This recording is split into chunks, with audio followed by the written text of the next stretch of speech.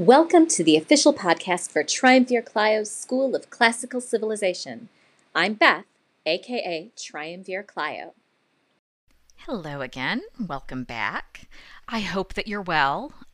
It's still January for me, so I'm still doing okay.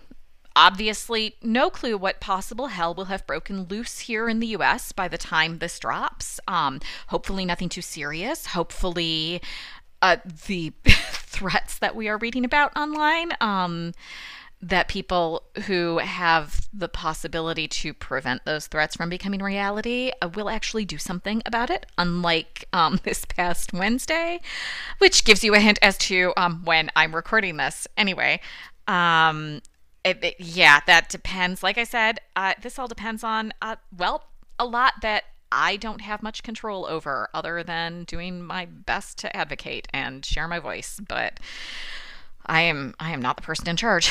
Unfortunately. No, I don't. I would not be queen for all the world, to quote Shakespeare. Anyway, today we have another Homeric hymn, number 30, dedicated to Earth, Mother of All.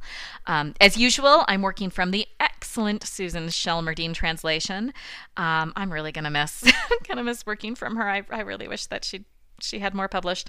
Anyway, back to hymn 30. This one is stylistically different than most of the collection of poems that we call the Homeric hymns.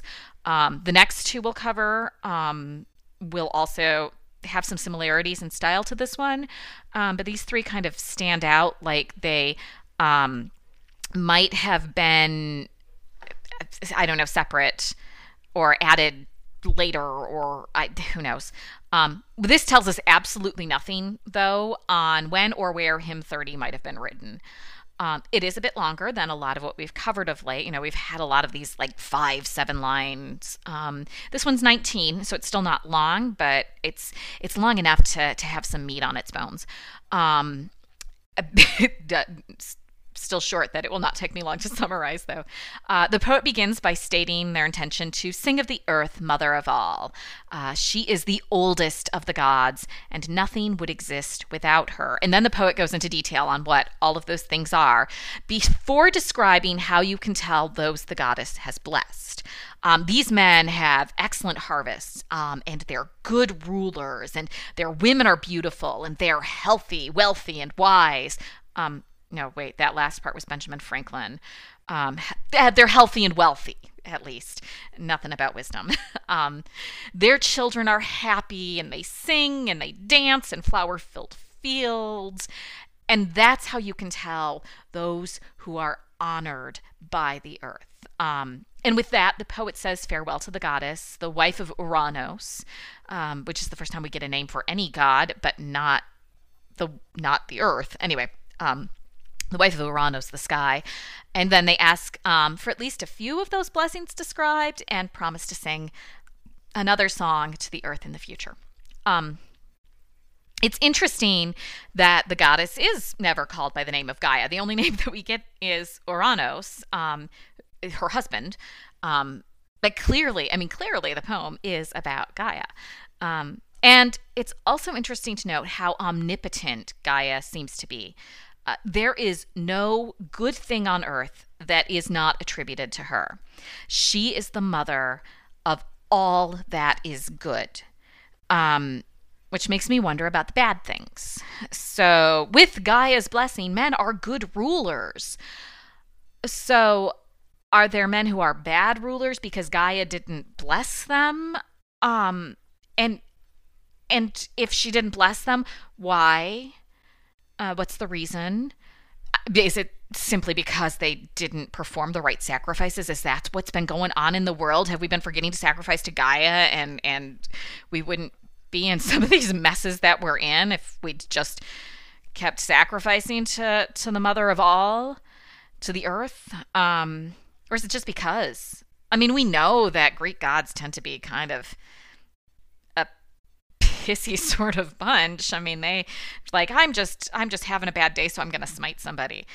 Is it that? I mean, the poet doesn't go into detail. The poet only speaks of the good, which I suppose if you're trying to keep a God happy, then you really want to focus on, oh, but you're the best.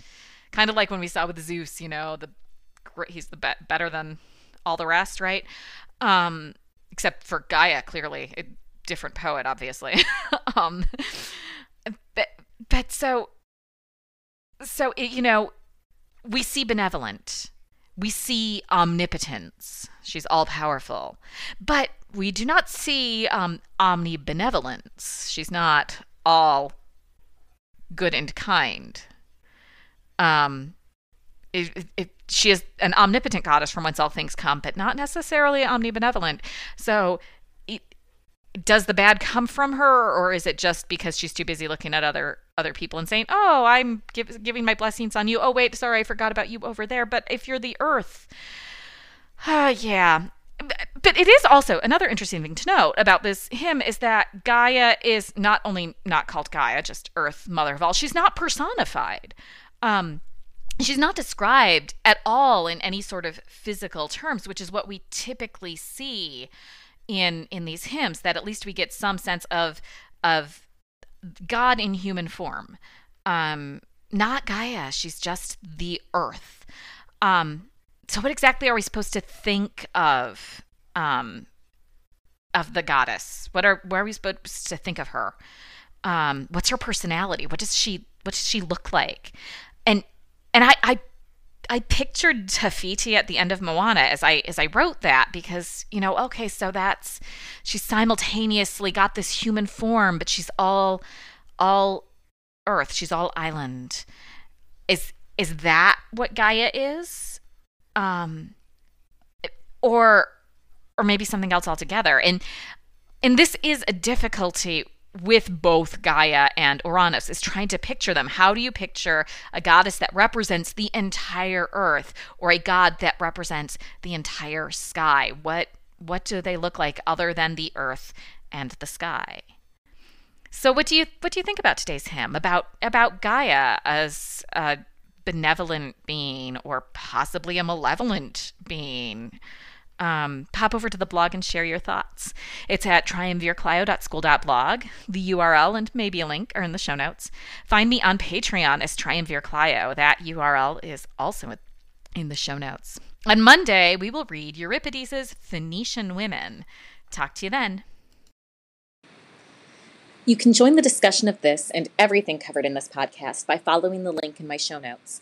And if you're enjoying what you've heard so far, please consider supporting the show with a monthly donation of your choosing, just like public radio. And please also consider giving a 5-star review on your podcatcher of choice so that more people can discover the fun that is Triumvirclio's School of Classical Civilization.